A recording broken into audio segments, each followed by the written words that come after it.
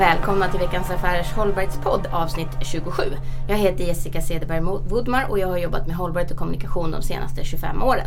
Den här podden den handlar om socialt, ekonomiskt och miljömässigt hållbarhetsarbete.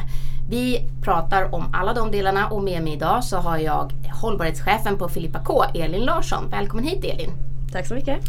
Elin, du har jobbat på Filippa K i 20 år och har man läst på lite grann om Filippa K så vet man att ni har precis fått pris som karriärsföretag, alltså ett av de företag där man har störst chans att göra karriär inom företaget. Berätta om dina 20 år som nu har slutat med att du är hållbarhetschef. Har varit väldigt spännande 20 år. En fantastisk resa som jag har gjort. Jag tror att jag var 5:e anställda. 5:e anställda. Filippa K grundades, nu ska vi se, 93. Stämmer bra. Ja. Av Filippa Knutsson och Patrik Kihlborg. Tillsammans med designen, Karin Segerblom. Ja, för de var 3. 2 stycken som hade idén, en som designade. De drev företaget hemma från köksbordet från början. Sägs det i alla fall. Och sen så startade din första butikerna 97. Så före det så var det mer liksom försöka komma in på andra retails stores och den typen av liksom. Men er egna första butik startade 97. Och nu har ni butiker i över 20 länder. Och det finns 50 stycken brand stores som det är, så där man bara säljer Filippa K.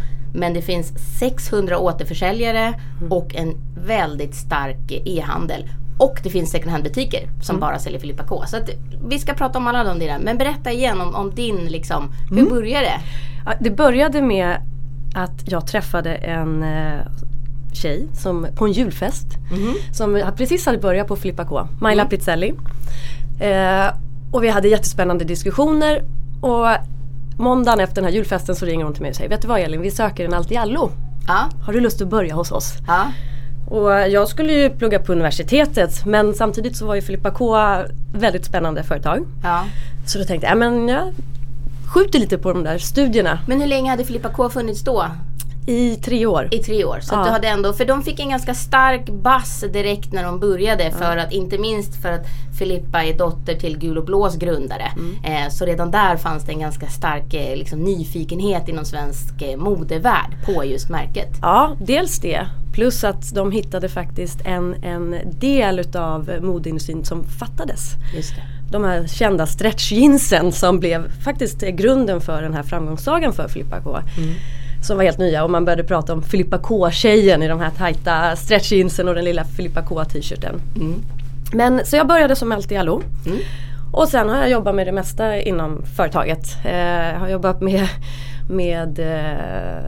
jobbat som innesäljare, jag har jobbat med logistik, jag har suttit och fakturerat.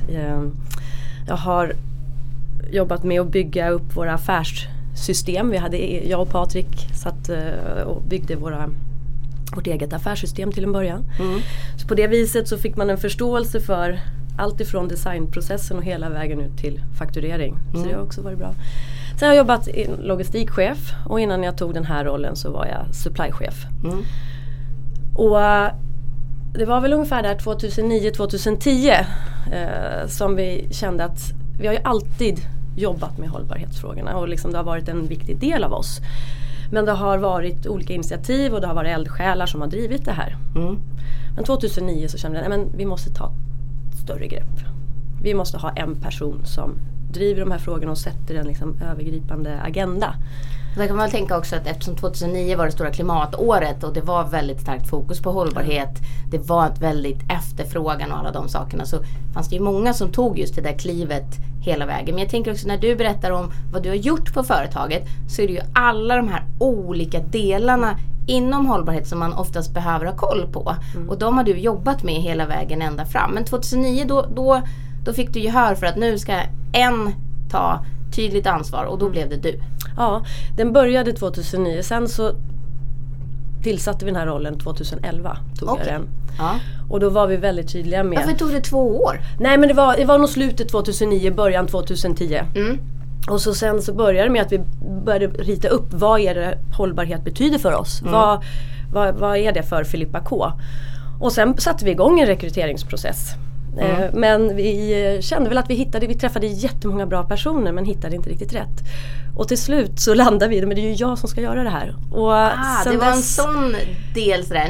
Ni frågade efter massa Och sen så kändes det som att ni behövde någon som kunde ert DNA och sen kunde ni koppla på det andra. Exakt. Och just det här som du var inne på, förståelsen för hela bolaget. Att jag är väldigt tacksam för den resan, därför att då kan jag både förstå utmaningarna men också möjligheterna inom varje del.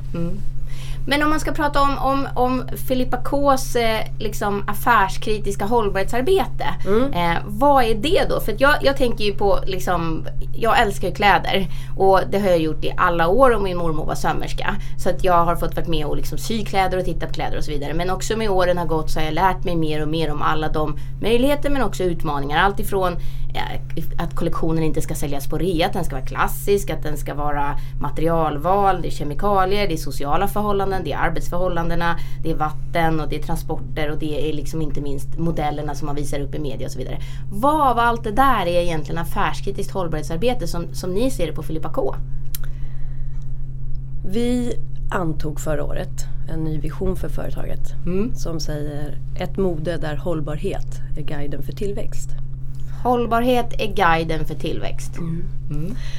Och det utmanar oss självklart väldigt mycket. För det handlar i allt vi gör, från produkt till erbjudande mot konsument till hur vi kommunicerar kring hållbarhet. Och för att lyckas med det här så krävs det ju att vi vågar vara kreativa, innovativa, testa nya lösningar. Och vi gör det här dels för att vi tycker att det är det rätta, men också för vi vill vara ett framgångsrikt företag även i framtiden. Och då är det här en förutsättning. Men om jag liksom ska ändå skruva lite till då, liksom, finns det någon del som man kan så här peka på att men det här är mer viktigt, eller är allting lika viktigt? Ja, det är svårt att välja ut en del. Du måste se till helheten. Det går inte att välja bort. Sen kan man välja, för att komma igång med sitt arbete, att välja att fokusera på vissa delar för att det inte ska bli för stort. Men du måste se till helheten. Men då tänker jag, då måste man väl också kompromissa lite grann. Finns det någonting som ni inte kompromissar med? Alltså barnarbete, är det okej? Nej. Bara för att liksom. Ja. Nej, det är klart att det inte är okej. Det är inte okej. Och det finns massor med saker vi inte kan kompromissa med. Ja, vi kan heller till exempel inte kompromissa med vår kvalitet. Nej. Och vår design. Det mest affärskritiska då, det är ju att vi kan fortsätta göra det vi alltid har gjort, och det är att göra kläder som kan hålla länge. Både vad gäller stil och kvalitet. Ja, för när man läser på mer så sägs det att ni personifierar det svenska modet. Ni är long lasting fashion. Det är alla de här sakerna. Och jag har då en klänning på mig från lånegarderoben, för ni lånar ut kläder dit. Och den här klänningen tror jag har 3 år på nacken. Det är en paljettklänning. Ni får se den på bilden som ligger på hemsidan sen hos VA. Men där kan man väl säga att det är det som har varit nyckeln för att man ska inte synas som det är årets kollektion eller förra årets kollektion. De ska hålla i alla fall. Sen finns det vissa saker som sticker ut, så man kan se att färgen kanske lite grann mer. Vad är modefärgen i år förresten? Jag är ju fel person att fråga, för jag är ingen designer. Okej, men om jag har uppfattat det rätt så är brandorange, alltså det där hållet, det är ganska populärt om man tittar så då, det är väl den sån här färg som kommer liksom höstorange som är just nu i alla fall. Så är det, och sen, men annars så gillar ju vi att jobba med de här jordnära tonerna, de klassiska tonerna, och du är helt rätt på det att Filippa K handlar ju mer om en stil än en trend. Och det är otroligt viktigt för oss. Och likadant kvaliteten på plaggen. Och det återspeglar sig i allt vi gör. Vi bygger upp väldigt långsiktiga relationer med våra partners. För det är ett måste för att säkerställa att kvaliteten ligger på den nivå som vi. Men skulle man säga att ni är en stor eller en liten aktör på liksom i klädbranschen? För det är ju lätt att tro att ni är antingen eller. Ni har jättemånga företag eller jättemånga butiker och en stor omsättning på 70 miljoner euro under 2014. Men är det stort eller litet i förhållning till liksom, vi har jättar som Hennes & Mauritz och vi har jättar som Indiska och så vidare och så vidare? Med tanke på att klädindustrin är en global marknad, vilket egentligen de flesta branscher är idag, vi är pyttesmå. Så att är du ute i andra världsdelar och kommer som en kund, så är det inte med vår volym vi kan förhandla. Däremot så har vi ett väldigt starkt varumärke och de vi jobbar med förstår våra värderingar och vill vara en del av dem. Ja, du menar förhandlar med den som ska tillverka antingen tyget eller plagget, eller, för ni säljer ju både skor och kläder och accessoarer till män och kvinnor också. Så att, men då menar du att när ni kommer med de värderingarna och har det varumärket ni är med, då är det lätt att hitta leverantörer trots att ni inte beställer så stora liksom, mängder. Precis, men sen är det fortfarande en utmaning att vara liten och komma med krav eller vilja driva igenom förändring, skulle jag säga. För att det är också någonting som vi har lärt oss under den här resan som vi har påbörjat, att ändra synen på hur man gör affärer. Det har väldigt länge varit så att olika varumärken har kommit med krav, code of conducts, restriktionslister. Och tänk dig då att du är som en leverantör och har 100 olika kunder som kommer med 100 olika krav. Och så ska man försöka anpassa sig till allt det här. Okay. Jag tror att istället våga bjuda in till samtal, dialog, samarbete och driva igenom förändring tillsammans. Då kan man skapa förändring. Men ni har code of conduct också, eller ni har hoppat över det? Nej, det har vi också. Ja, men ni samarbetar istället för att göra liksom skarpt, så pratar ni och tittar igenom och pratar. Tar det längre tid eller är det mer lönsamt, eller är det... Det tar längre tid, men i slutändan så är det mer lönsamt. Det låter ju väldigt sunt egentligen. Att om man sätter sig ner och diskuterar så har man bättre förutsättningar för att uppnå det man själv önskar, och också då kanske hitta saker som man inte själv har tänkt på. För att de har en bättre förståelse för vad de håller på med. Exakt, och det är det man måste förstå också. Det är en väldigt lång och komplex värdekedja. Men varje del är ju expert på sitt område. Och kan du utnyttja kompetensen inom varje område och se till att den knyts ihop, det är då du får bäst resultat. Och då har du din erfarenhet av att ha prövat alla de där sakerna inom Filippa K, så då blir det naturligtvis mycket lättare för dig att se alla de delarna. Ja, dels det, men sen handlar det om att röra sig ut mot leverantörer, underleverantörer. Och det är en resa som vi ganska nyligen har börjat på att gå så på djupet, men som är väldigt spännande och nödvändig. Ja, men det tror jag absolut. Alltså om man vill ha koll på sin produkt och ska säga och kunna prata om den med stolthet, då måste man ju också veta hur den är gjord och så vidare. Men materialvalet då? För att lite grann när jag går i butiker så finns det ju väldigt olika sätt att kommunicera sitt hållbarhetsarbete. Jag vet att ni har gått från att prata om sustainability till att prata om our world och låter hela hållbarhetsarbetet genomsyra. Tittar man på er hemsida så finns det ingenting som heter sustainability, och det finns ingenting i butiken som heter sustainability, och det är ingenting som är lätt att se sådär. Men om du skulle berätta 2 hiss och en diss om ert hållbarhetsarbete och hur ni tänker kring just hållbarhet och kommunikation och den delen. Ja, men jag skulle nog vilja börja med diss. Okej. Och jag har faktiskt tänkt att lyfta fram 2 dissar. Och eftersom du är inne på kommunikation så börjar jag med den då. All right. Och det är dels bristande kommunikation i butik. Där har vi en utmaning i att kommunicera till användarna på rätt sätt. Och hitta ett lätt, tydligt budskap som gör att det är lätt för kunden att ta det till sig på ett attraktivt sätt. Det är någonting vi jobbar på och vi kommer förändra framåt. Men och det där tror jag är jätteviktigt, för det beror ju verkligen på, alltså man vill ju veta, men man vill inte bli skriven på näsan, och man vill inte gå därifrån med dåligt samvete, och man vill heller inte liksom boosta sig själv för mycket för att man gjorde en insats som liksom var lagom mycket. Den är jätteviktig, det är den verkligen, men den ska vara lagom liksom, så jag förstår att det där måste vara, men det jobbar ni på alltså? Det jobbar vi på, men du är på det. Det är svårt, och framförallt med mode, därför att det är sällan du gör ett rationellt val när du handlar kläder. Det handlar om en känsla, det handlar om en passform, och då vill du inte bygga på det dåliga samvetet att göra ett visst val. Det är lättare att välja ekologiskt krossade tomater. Därför att det är ingen skillnad mellan de 2 produkterna. Nej. Men eller de smakar bättre och mindre påverkan på miljön. Ja, absolut. Eller vad man nu tycker. Absolut. Men det kan väl finnas hållbara kläder som också är mycket bättre. Men du menar att kläder börjar med passform och känsla. Sen är de andra add-ons, alltså ytterligare saker man plussar på. Det finns få som väljer bara ekologiskt. Ja, dels det, men också att jag tror att man som vill egentligen förmedla ett förtroende för företaget i sig. Att det är en väldigt stor resa att ställa om ett helt företag, vilket är det vi alla behöver börja med. Vi står inför ett skifte, så vi måste ställa om. Och man kan driva på den här resan olika mycket. Och då handlar det om att bygga förtroende för hela företaget och varumärket. Och jag tror att det är det som snarare behöver liksom kommuniceras och bli tydligare i budskap. För då behöver man ju kommunicera hela, inte bara på en liten liksom, lapp på plagget. Ja. Men du hade ytterligare en diss. Ja, jag har en diss. Inte vanligheterna, men okej. Ja. Nej, men, och det är en större fråga, men det handlar ju om vår bransch största utmaning är ju överkonsumtionen. Och så som branschen är uppbyggd så är det ju så att du har säsonger i butik. Och när en säsong är slut så reas produkterna. Och sen börjar man byter ut hela sortimentet och så kommer in en ny säsong.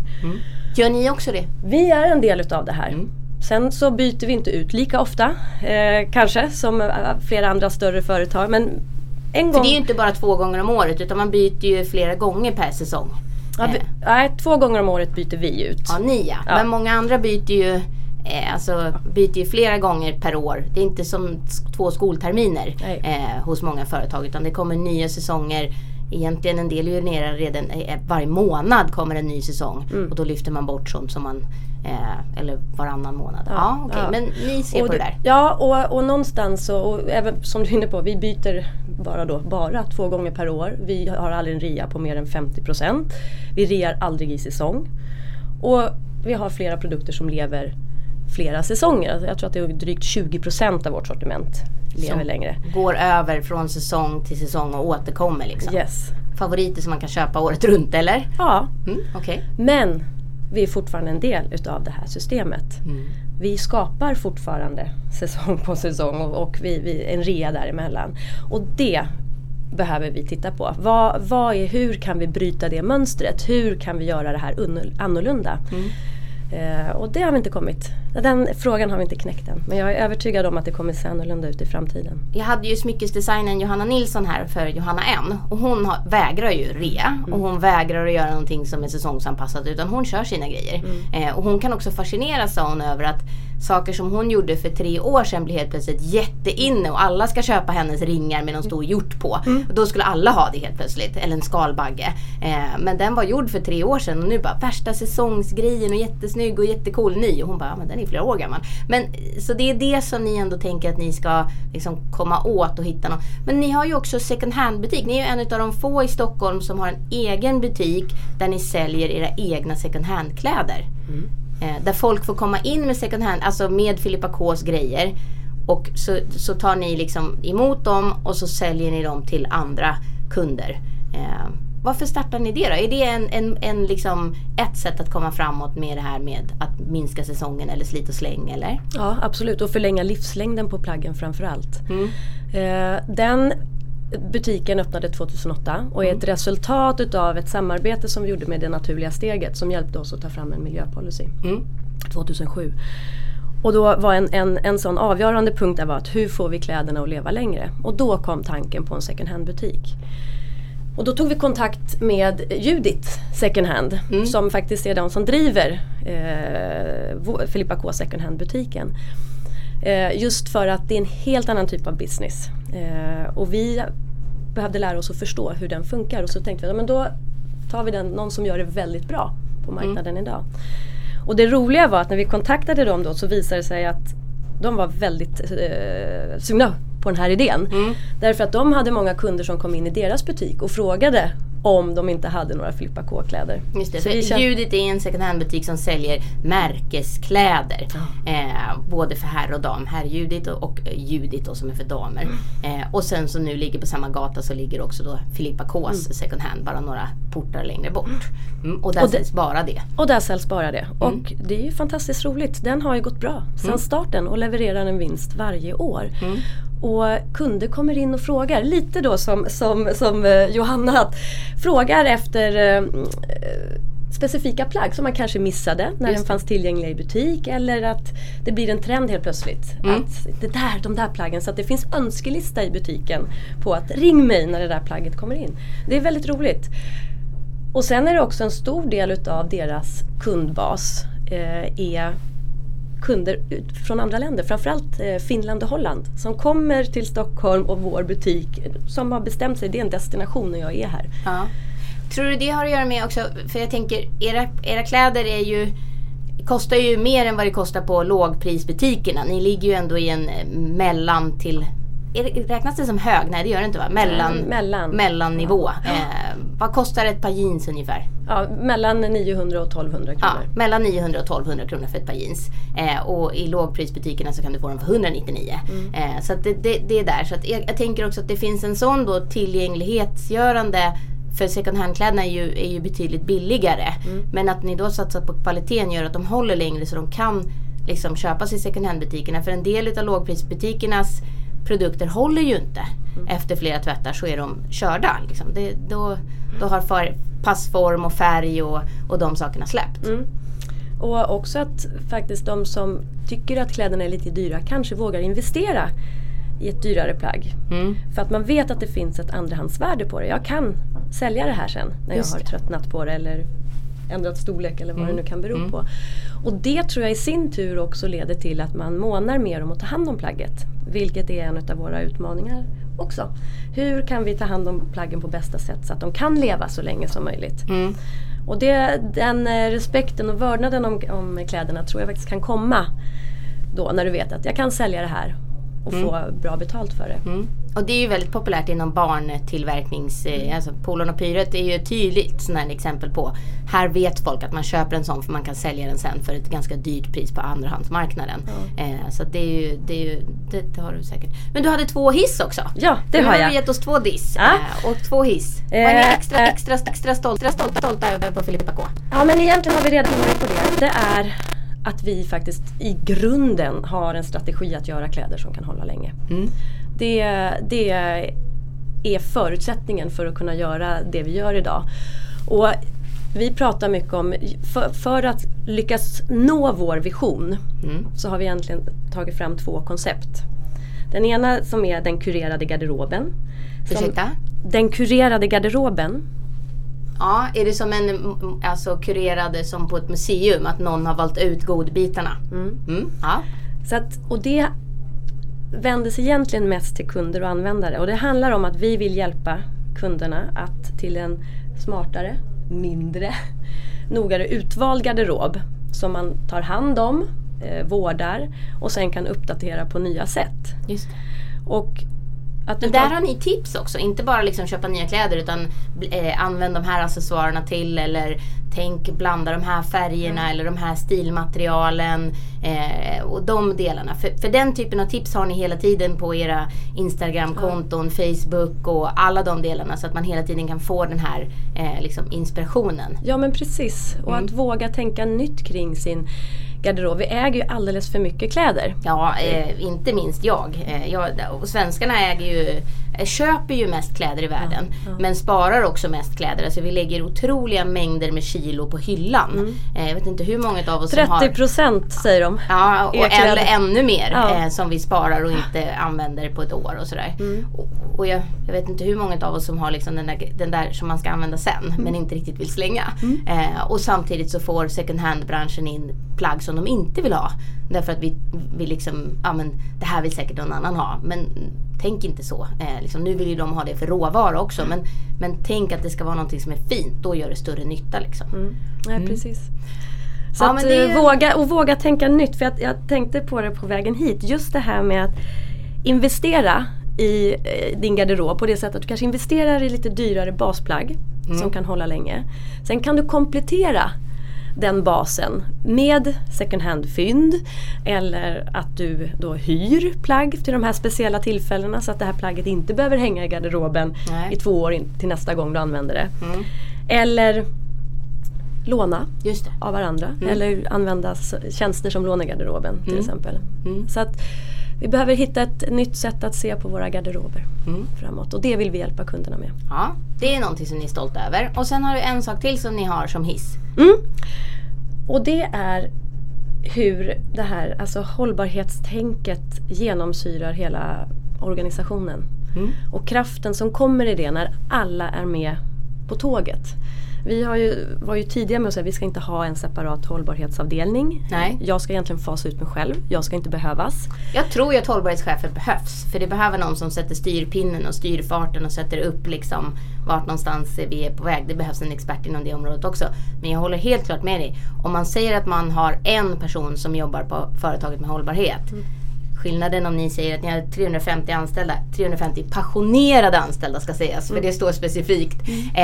350 passionerade anställda som alla jobbar med hållbarhet, då blir det en helt annan grej. Ja, och kraften som kommer ur det och den stolthet som också finns hos de anställda och jobbar med de här frågorna. Väldigt spännande. Men går de hållbarhetsutbildningar och sådana saker? Ja, det gör vi. Både externa, både fysiska utbildningar men också onlineutbildningar. Försöker prata om det internt, föreläsningar. För det där är ju lite grann en fin balansgång. Om man inte liksom pratar och skryter om sitt hållbarhetsarbete, om man inte kan läsa sustainability överallt och så vidare, så är det lätt att tro att, och sen säger att det genomsyrar hela företaget, att det blir fluffigt och det blir ingenting, och så har man en person som ska fasa ut sig själv. Men det du egentligen säger, det är att ni lägger mycket kraft, mycket tid, och ni sätter in det här hela tiden i varje sammanhang i hela den här långa kedjan. Ja, och det vi försöker göra, vi har ett internt ramverk eller verktyg som vi kallar för cirkulär design. Som egentligen handlar om hur kan vi anpassa oss till cirkulär ekonomi. Vilket vi tror är lösningen. Ska vi kunna göra lönsamma affärer i framtiden, då måste vi anpassa oss till planetens gränser. Just. Och då tror vi lösningen är en anpassning till cirkulär ekonomi. Så då har vi tagit fram det här verktyget. Där en förenklad modell för att göra det enklare att ta det till sig och förstå vad cirkulär ekonomi är och vad allas roll i det här kan vara. Och då bland annat inom den innersta cirkeln då i det här cirkulär design som heter Reduce, som handlar om att ta fram kläder som är så hållbara det går genom hela livscykeln, från råvara till vad händer med produkten när konsumenten. Men du sa reduce, alltså minska. Och inom det så driver vi projekt kan man säga, för att driva på den här utvecklingen för hela kollektionen. Så att 2013 då gjorde det började egentligen med att vi 2013 gjorde en livscykelanalys på en av våra bästsäljande produkter som var en t-shirt ekologisk bomull. Vi gjorde den tillsammans med Det naturliga steget. Och då gjorde ni den för länge sedan alltså? Ja. Ja, den här gjorde vi 2013, själva analysen. Ja, analysen men t-shirten hade ju funnits i flera år. Ja, den hade funnits i flera år. Och då lyckades vi faktiskt kartlägga hela livscykeln från bomullsfältet i Indien till liksom att produktens livsöde i slutet, som är förbränning då i Sverige. Och det var ju en del otrevliga överraskningar.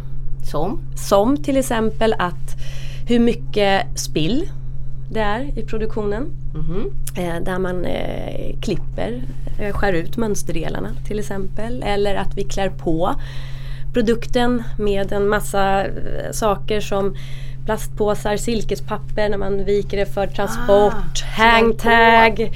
Så att, och hur mycket då extra resurser som faktiskt går åt för det. I hangtag är det de här små etiketterna som hänger utanpå plagget. Som etiketterna. För jag funderar alltid på de här som gör att det ska hänga bra på galgen. De här små vad heter det, som är i polyesterband som hänger och som det är det första jag klipper bort på alla mina plagg. Det är så fruktansvärt obehagligt. Har man en bra galge som har sammet på sig eller någonting annat, så hänger ju plagget. Men, och det fascinerar mig att inte butikerna satsar på bättre galgar. Det är en sån här detalj. Men det måste ju kosta mycket mer att sy fast de här på varje gång. Och så ska varje liksom, expedit hänga upp de här på, trä de här över, och varje kund ska Nej.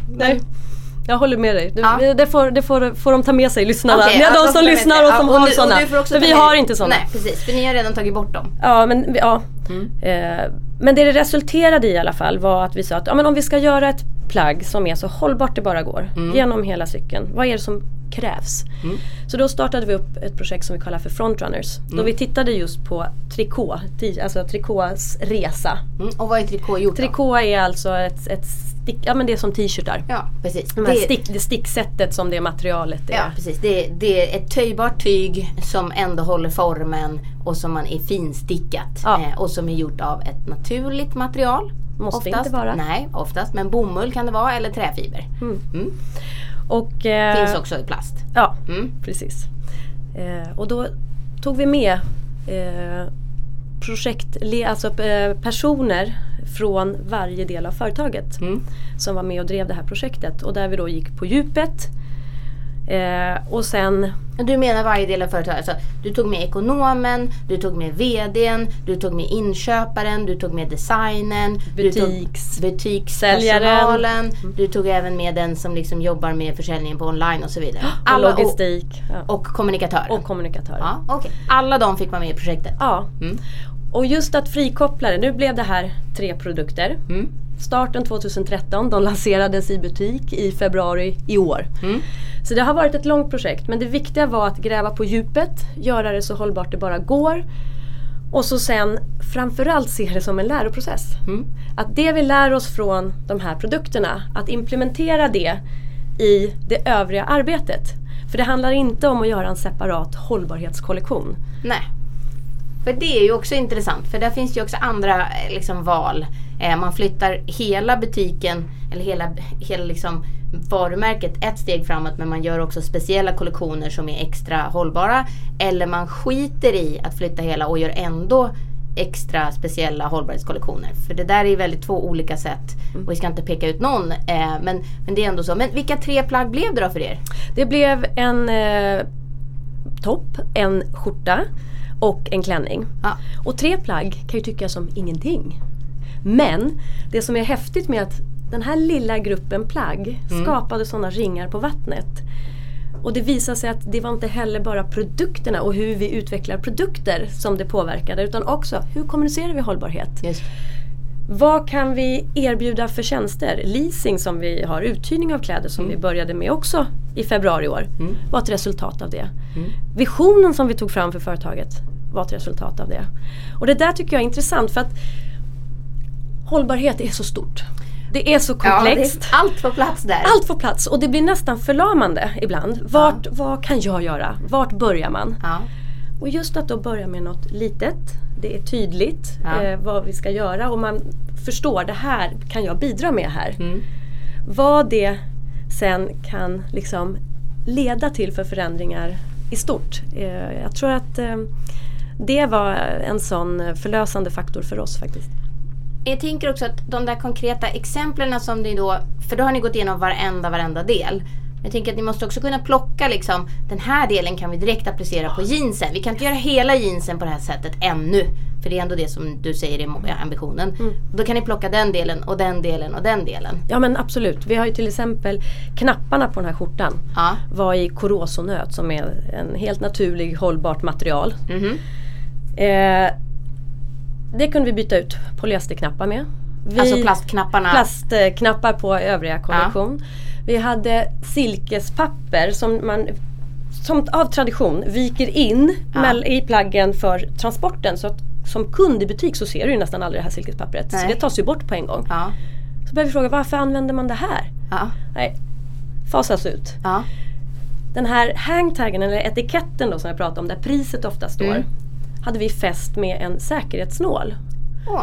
Som visar sig inte bara att det är ju en ganska onödig detalj, men också innehöll en liten del koppar, vilket är en bristvara. Den har vi fasat ut nu. Så hur sitter den nu då? Nu trär vi liksom hangtaggen genom sig själv i etiketten i nacken eller knappen på en kavaj eller sådär. Så att, har ni sett någon respons där? Alltså, ni har ju vunnit Guldknappen 2 gånger eller 3 gånger beroende på hur man räknar. 2 gånger har ni fått liksom Damernas Världs Guldknappen och det var då 97 och i år 2015. Och då i år var det designen då, chefsdesignen Nina Bogstedt som fick liksom för sitt fantastiska liksom kollektionsarbete och design. Och sen så fick ni också Damernas Världs läsarpris 2010. Men hur är reaktionen liksom hos kunderna? Är det här någonting de efterfrågar? Märker ni av när ni lanserar de här sakerna? Kommer det liksom, vad bra att ni har tagit bort den här, eller är det så här, nej jag behövde den där säkerhetsnålen, eller vad händer, eller är det bara tyst? Jag tror att de här små förändringarna där vi förflyttar hela kollektionen, som att ta bort säkerhetsnålen till exempel, det är ingenting som kunden uppmärksammar. Eller byta knapparna. Nej. Men däremot så gjorde vi ändå en kampanj när vi lanserade de här produkterna i butik, och där vi tydligt pratade om vad är det för någonting de här plaggen representerar. Det fick vi väldigt mycket uppmärksamhet för.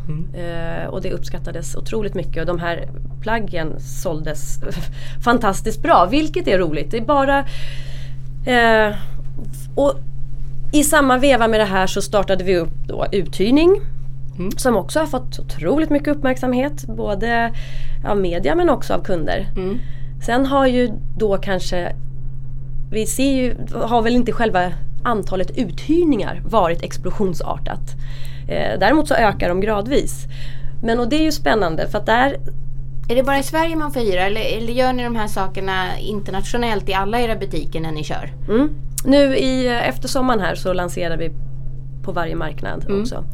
Därför att vi tror på det här långsiktigt. Vi är helt övertygade om att det är rätt väg att gå. Men det krävs en beteendeförändring för att få till det. Och då gäller det att hitta ett tillräckligt attraktivt erbjudande för att få kunden att prova ett nytt sätt att konsumera kläder. Och där, i och med att det här är en helt nytt affärsben för oss, så måste man så här våga justera och ändra tills det liksom man hittar rätt. Skruva på det. Ni tror på idén, men ni måste skruva på den tills ni landar ordentligt. Men jag tänkte på det här med att ni har i så många olika länder. Har ni samma kollektion överallt?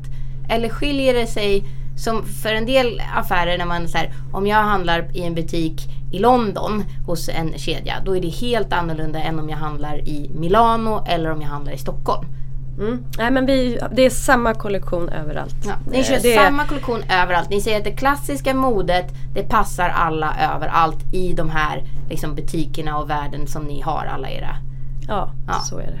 Ja, men och det är ju också ett sätt då att som du pratar om det här klassiska modet som går hem. Jag förstår ju då, jag som älskar så här färgstarka kläder och så, att det är inte den vägen ni går. Ni håller er till de klassiska, liksom mera lågmälda tonerna och så här. Men när man hör dig, när man ser dig, för jag har ju förmånen att stå och titta på dig, så är du väldigt passionerad kring det här. Det syns på hela dig. Och jag tänker så här, när vaknade ditt ansvarsarbete? När liksom väcktes det här? Om du ändå har jobbat där i 20 år, finns det någon liksom sån, här vaknare? Ja, men jag skulle nog säga att det är en resa det med. Jag har med mig mycket från min uppväxt. Hur menar du då? Vi spenderade mycket tid ute i naturen med mina föräldrar varje sommar. Sen jag föddes har jag varit på en segelbåt. Är fortfarande. Och jag lärde mig mycket via Filippa K också. Där de här frågorna har varit viktiga från första början. Men ska man så här... lyfta fram en specifik händelse, då var det nog där jag fick en aha-upplevelse. Det var nog första gången jag lyssnade på Karl-Henrik Robert, som är grundaren till Det naturliga steget. Han är en sån här person som har en otrolig karisma. Och han fick mig verkligen att förstå att vi måste till en förändring, en rejäl förändring. Och förstå att det här håller inte längre. Nej. Och det, du vet, när man sitter och nästan får gåshud när de pratar, den känslan var det. Och då var det så här, nej men nu måste vi lägga in växel till. Det här håller inte. Och då tänker jag, då var alla med på resan, vd och du, eller har det varit så här, du har fått kämpa för det här, eller hur har det varit? I och med att det ändå det är en del utav Filippa K's arbete och har varit från första början, så har den här drivet alltid funnits. Men sen har du snarare hittat liksom och paketerat det på nya sätt. Exakt. För det är det som är så viktigt. Ska du få med dig människor, så måste du ha ett tydligt budskap, en tydlig strategi. Varför gör vi det här? Vad är det vi ska göra och hur ska vi göra? Och då hoppar alla på. Men och det har varit också en resa för mig att förstå just det här med tydlighet och att förpacka budskapen. Hur viktigt det är. Men vi har ju en fantastisk vd som verkligen... Ja, Amelie Söderberg, va? Ja. Som förstår vikten av de här frågorna. Som driver på. Vi har en ägare och en styrelse som också förstår vikten och driver på och stöttar. Och det hjälper ju till. Att det både kommer från ägare och vd, men också att medarbetarna brinner. Men vem inspirerar du då inom hållbarhetsarbete? Du sa att Karl-Henrik Robert och jag har också träffat honom och känner precis som du när man liksom har förmånen att man kommer därifrån och alldeles så här, nu gör vi det liksom. Och för han har ju också alltid konkreta liksom så här, gör det här blandat med sin enorma passion och också lite så här efterklok liksom så, eller inte efterklok men så här, ja, men robust klok eller vad man nu ska säga, men också väldigt, väldigt karismatisk och inspirerande. Så känner jag också när jag har träffat honom. Men vem inspirerar dig när det gäller hållbarhetsarbete? Johan Rockström. Varför då? Han jobbar med tydliga budskap. Han kan förklara vad är det för utmaning vi står inför. Men han, precis som Karl-Henrik Robert, har också den här positiva andan. Inger hopp. Vi kan förändra det här. Och har också tagit fram väldigt tydliga verktyg. Förhållningssätt med de planetära gränserna som han och flera andra forskare satte. Det gör ju att det är lättare att förstå vad är det vi behöver göra. Så att han är en stor inspiratör. Aha. Sen så tycker jag Yvonne Chouinard som är Patagonias grundare. Också stor inspiratör. Som både har det här starka passionerade värderingarna som han brinner för. Och också modet att våga göra saker annorlunda. Som är starkt. Och sen tänkte jag faktiskt lyfta fram Tesla. Ja. Därför att Tesla Motors. Ja. Och Elon Musks bolag. Just deras kaxiga sätt att göra det de gör open source. Visa så här gör vi. Ni får gärna härma för vi behöver driva igenom den här förändringen tillsammans. Men det leder mig till en annan fråga som jag har funderat på. Jag håller med dig, Tesla är helt fantastiska. Det är en otroligt smart, snygg produkt som är jätterolig att använda. Det är liksom inte, den är det. Så cool att köra. Sen är den ju tokdyr just nu. Liksom runt 1 miljon. Men i alla fall. Jag tänker på en sak som jag undrar då. När det gäller hållbarhetsarbetet och de här ni inom textilbranschen. Konkurrerar ni där eller samarbetar ni? Ja, men det är det som är så härligt med de här frågorna. För vi samarbetar. Det finns ingen konkurrens i det här. Därför att jag tror att alla företag dels känner att vi är små på den globala marknaden. Ska vi få igen till en förändring, då måste vi samarbeta. Och vi har ju ett gemensamt mål. Men gäller det även H&M, ursäkta, men de är ju inte direkt små. Absolut. Ja, men det gäller även dem. Det gäller även dem. Ja. Och sen så tror jag också att det finns ingen universell lösning. Utan alla företag har sin unika resa att göra. Beroende på förutsättningar, affärsmodeller och så vidare. Så det gör att man är villig att dela och samarbeta och vara transparenta med varandra. Och det är det som krävs. Både på liksom som företagssidan, men också som jag sa på djupet, att samarbeta inom din värdekedja med leverantörer och kunder. Få med dem på resan.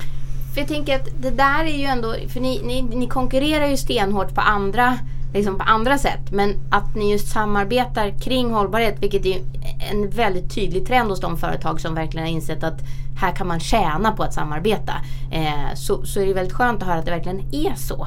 Och om jag har förstått det hela rätt så ligger svensk handel också ganska långt fram med att bjuda in flera företag till att jobba just med liksom hållbar textilproduktion och så vidare. Det finns många svenska initiativ som både jobbar i Sverige men också jobbar internationellt med att få just samling kring det här och inse och dela. Är ni med i de nätverken eller jobbar ni liksom, träffar du en massa andra hållbarhetschefer och sitter ner och pratar? Ja, och det är en väldigt viktig del av mitt arbete och även mina medarbetares arbete, för det är inte bara jag som sitter i olika arbetsgrupper, utan det är olika nätverk, det är vatteninitiativ, det är animaliska fibrer, det är kemikalier, det är skor, det är accessoarer. Ja, men och alla de här frågorna, vi måste samarbeta kring dem. Och vi lär oss av varandra, vi inspirerar varandra och vi kan utöva gemensamma påtryckningar. Och men varför tror du att det är så? För det är ändå ganska tyst om allt det där i media, eller om man inte är extremt medveten konsument så är det där ingenting som man liksom, det är ju inte som så att när man slår upp modetidningarna så är det ju inte en stor sida om liksom det här är vårt hållbarhetsarbete som man ju skulle kunna ha för alla bolagen, eller så här, nu har vi kommit så här långt och så vidare. Ingenting av det finns. Jag tänker det förvånar ju mig. Men vad är liksom vad är din analys av det? Är det för att ni inte vågar eller för att det inte finns ett intresse? Eller vad är... En jättebra fråga. Jag tror att det är en kombination av olika saker. Jag tror att dels handlar det om en historik, att företag är rädda för att prata om vad man gör. För vi är ju inte perfekta än. Nej, så då kan man inte säga något. Och när... Vi ska vara stolta över det och jag återkommer till det. Och jag blir så irriterad när man inte vågar. Ja. För det finns ju ingen som är helt hållbar. Nej, och nej men precis. Ja. Och någonstans, men där, jag är ändå positivt inställd till det. För jag tror att det kommer en förändring. Att man som företag inser vikten av att ha en transparent kommunikation. Berätta, det här gör vi. Men det här har vi kvar att göra. Här har vi inte nått hela vägen fram. Och är det rädslan och sen så, vad tänker du mer att det finns som liksom hindrar det där? Men sen tror jag också att det är en ganska traditionell vad ska man säga, sätt som media jobbar på att inte lyfta fram de här frågorna. För att jag tror egentligen att konsumenterna, vi ser ju i våra butiker och våra kunder är väldigt, vi kallar dem intelligenta konsumenter. De ställer högre krav, de är medvetna, de vill kunna göra medvetna val. Men kanske känner en frustration för jag vet inte hur ska jag göra det. Så att vi behöver ju liksom kommunicera, vi behöver få upp medvetandegraden hos konsumenterna på ett attraktivt sätt. Men berättar ni för konsumenterna om de här små knapparna? Har ni liksom, eller bara så här, det gör ni? Ja, det gör vi, men vi gör det ju inte så här, det är ju lite svåråtkomlig information. Är det, så att det kan vi bli bättre på. Och här ser ju vi en otrolig potential i att just det här med att lyckas förpacka budskapen på ett attraktivt sätt. Jag tror att vi kan bli bland de bästa på att göra det här. Vi ska bara ta klivet. Ja, men jag önskar dig verkligen varmt lycka till. Jag tänker också med alla de sociala kanalerna som finns och all den möjlighet till digital kommunikation och också fördjupning som liksom passar olika. Vissa kanske bara vill veta att den här knappen är naturlig och andra vill veta exakt ända ner till detalj. Hela den möjliggörs ju av liksom att man har sån lätt tillgång till. Men det kräver ju fortfarande att ni tillgängliggör det. Annars kan man inte gissa sig till det. Jag brukar säga att tankeöverföring är den sämsta typen av kommunikation. Det funkar liksom inte. Man kan tänka jättemycket men det är väldigt få som kan ta emot det om ens någon. Men det jag tänkte på det här med e-handel som ju ni har. Ni har en ganska stor e-handel och det kan jag då som alltid vill prova plaggen tycker jag att det där med e-handel, jag har köpt några gånger och jag har skickat tillbaka hälften av de sakerna. Hur funkar det med e-handel? Är det sådär att hälften skickas tillbaka eller funkar det bra? Jag tror att det är olika beroende på vilket företag man är. Men för oss så det skickas tillbaka. Jag tror nu vi ligger på kanske en 20% det var inte retur. Men det gör också att vi är ju ganska kontinuerliga i vår stil, i vår design, i våra storlekar. Så att känner du företaget så är du nog ganska säker på att landa rätt. Sen har vi också hjälpmedel för att liksom förstå passformen och storleken på hemsidan. Och där ser vi ju framåt så finns det ju fantastiska hjälpmedel att använda. Vi är inte där än. Men de finns ju där. Hur du faktiskt kan skanna av din kropp och sen göra 3D. Just det, så man kan se hur man ser ut i klänningen redan på liksom i datorn. Ja. Och sen så kanske det är så att i framtiden så fyller de fysiska butikerna en annan funktion än att vara ett lagerutrymme som det egentligen är, utan snarare kanske vara som ett showroom eller ett provrum. Men ser ni det som en möjlighet eller som ett hot? För många pratar ju om att e-handeln är liksom ett hot, att allting, folk går in och tittar i butiken, köper ingenting och sen så går de hem och handlar på nätet och kanske inte ens, nu har ju ni märket, men hos många och andra så köper de inte ens liksom hos dem. Hur ser ni på det? Ser det möjlighet eller hot? Ja, men det är en möjlighet. Ja. Och jag tror att generellt sett så behöver vi hitta andra sätt att följa upp affären på. I och med att allt finns tillgängligt överallt och du jobbar genom flera olika kanaler och enheter, så kan vi inte ha det här traditionella sättet att titta och följa upp affären på en enhet, utan du måste hitta nya kopior och följa upp helheten Key på affären. Key Performance Index, alltså mätetal och nyckeltal för oss nördar då som håller på med den typen av mätbarhet. Ja, nej, men jag tror precis som du säger, jag brukar ju inte tycka att räkna är det viktigaste, men ju fler sätt vi räknar på från rätt håll, det vill säga inte bara låta ekonomerna räkna pengar och ören, utan räkna på värdet av olika saker som man faktiskt kan se, och det som inte har ett pris idag måste också få ett pris. I förra avsnittet pratade vi om att när man skickar vatten till rymden så kostar det 80 000 kronor litern. Därför att det är vad det kostar att transportera 1 liter vatten till rymden. Och då har den ett värde. Medan vi då här hemma har hur mycket vatten som helst. Så då spolar vi toaletterna och tvättar och duschar och liksom allt det där. Så att det är väl först när det får ett riktigt värde som man kanske också ser att tillgången är begränsad. Det tror jag. Och också att värdet någonstans sätter ju också nivån för respekt. Precis. Och det kan jag tänka mycket på. Det här med att ha respekten för kläderna. För som mode ser ut idag så är det en blandning utav snabbt mode och långsamt mode. Men för att producera båda typerna av mode så ser det exakt likadant ut.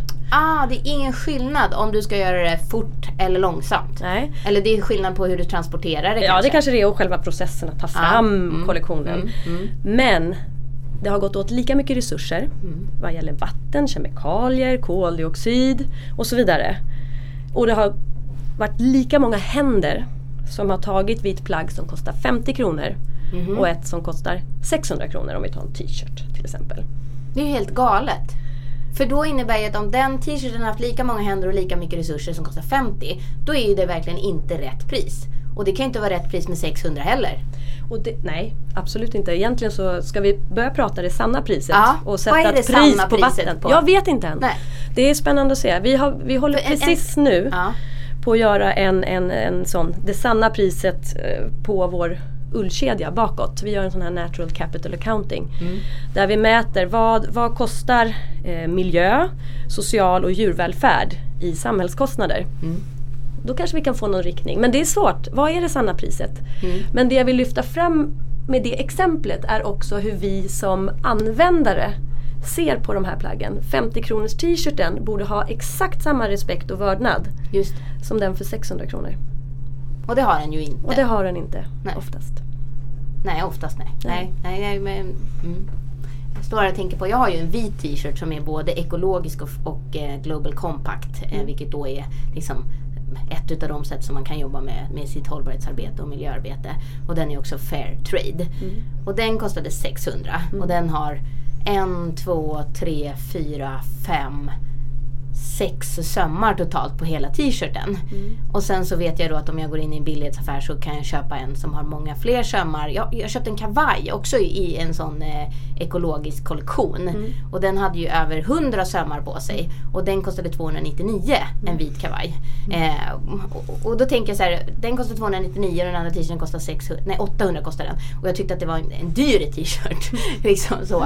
Och sen, men just det där värdet som du säger, vad är värdet? Och respekten då som kommer med det. Ja, det var en bra tanke. Den tar jag med mig.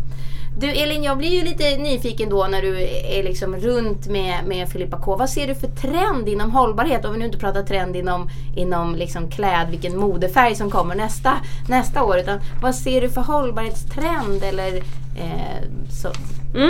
Och där... Och jag tyckte ju också det är så svårt att bara hålla sig till en. Okay. Så att jag tänkte faktiskt, jag lyfter fram 2 igen. Och det spinner lite vidare på det vi nyss pratade om. Det här med snabbt och långsamt mode. Och där jag tror att lite, som vi var inne på, att varje företag har sin egen resa att göra. Och där tror jag att vi kommer se att långsamt mode kommer bli ännu mer långsamt. Det blir ultra slow fashion. Lite som matbranschen, ultra slow cooking. Ja. Slow food. Ja. Där du tar fram kläder som kan hålla extremt länge. Du satsar på fantastiska material. Och de kanske är dyrare, men du väljer att investera i det här plagget. Det kan leva länge eller du kan sälja det och det kan ha flera användare.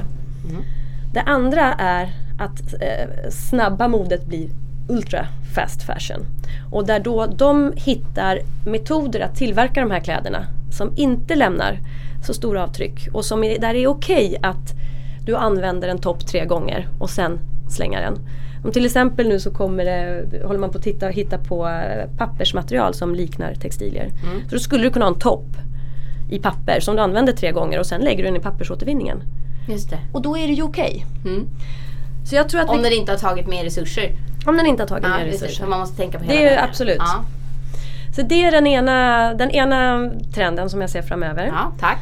Sen så tror jag också att vi rör oss in där vi ser helt andra behov hos kunden. Där tillgänglighet är viktigare än själva ägandeskapet. Och att det då gäller att hitta attraktiva erbjudanden som tillgodoser bekvämlighet, tillgänglighet, flexibilitet, frihet.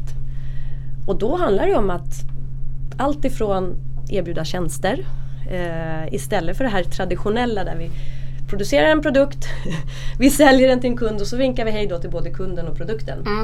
Men ta tillbaka dem och ändra dem lite granna och byta liksom längd på byxlängden eller kjollängden eller någonting sånt. Och även då det här som ni redan har påbörjat med hyra ut plagg, låna ut plagg. Det är den delen som du tänker kommer ta en större del. Ja. Och där ser vi ju redan den här utvecklingen som kommer med matkassar till exempel. Eller ta Spotify. För 5 år sedan trodde du att du skulle göra det av med alla dina CD-skivor. Nej.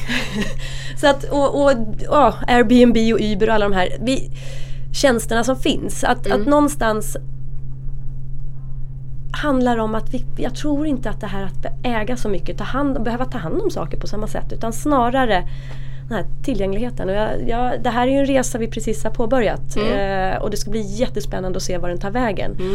Och då är det också väldigt spännande att tänka på just butiker. Vad kommer de fylla för roll i framtiden? Just det. Otroligt spännande.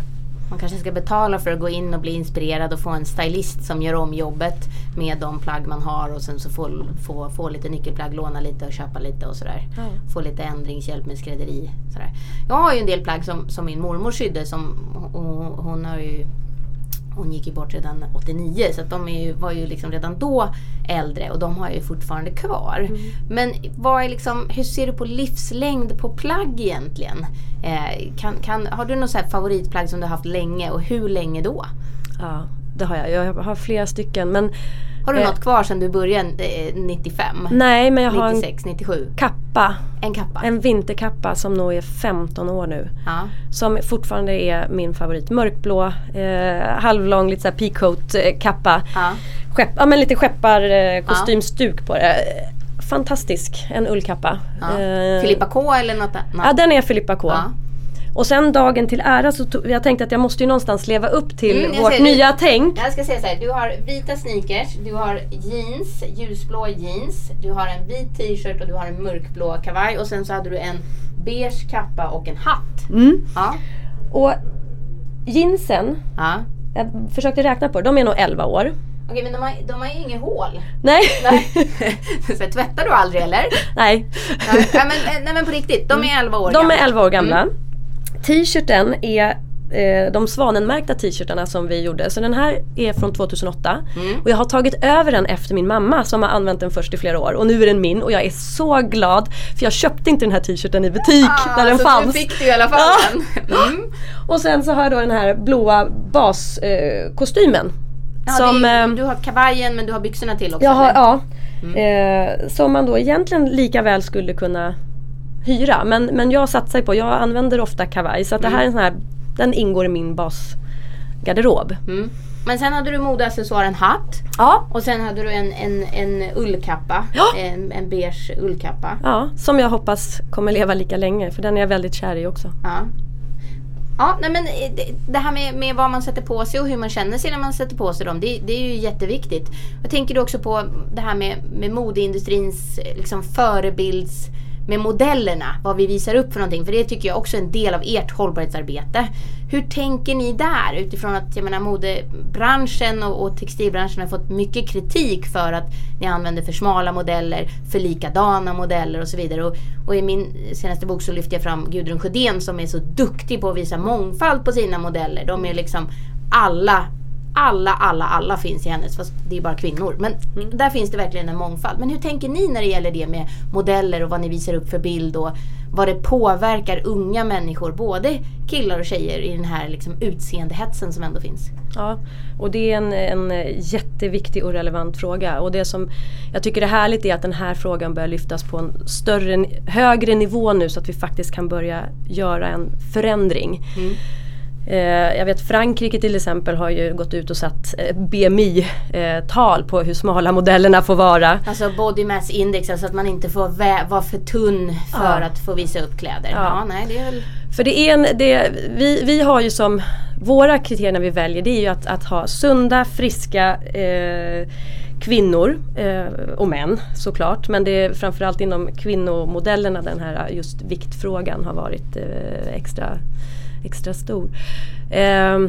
Och försökt ha spridning på det. Vi har senaste modellen som vi hade, hon är, kommer inte jag ihåg exakt, hon är 32-årig tvåbarnsmamma. Så att man kan ju jobba med mångfald på olika sätt, och där börjar vi också titta framåt, hur kan vi lyfta in mer med olika etnicitet till exempel.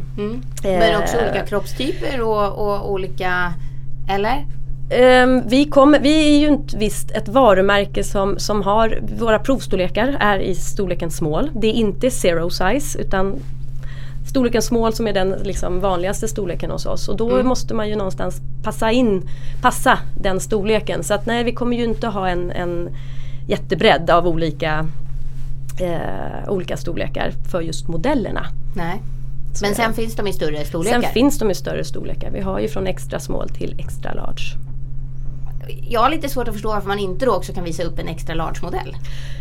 Men du får utmana, det är jättebra. Nej, men så här är det, att ta fram en provkollektion är väldigt kostsamt. Okay. Så att producera en provkollektion för alla storlekar, det är en kostnadsaspekt i det också. Ja, och jag tänker att om man ändå tillverkar en klänning i en storlek, så borde man kunna tillverka en också. Jag hoppas att ni utmanar er själva och gör det kring några plagg i alla fall, och se till att de finns även som prov. Jag tror att det skulle ge bra liksom genomslag och cred.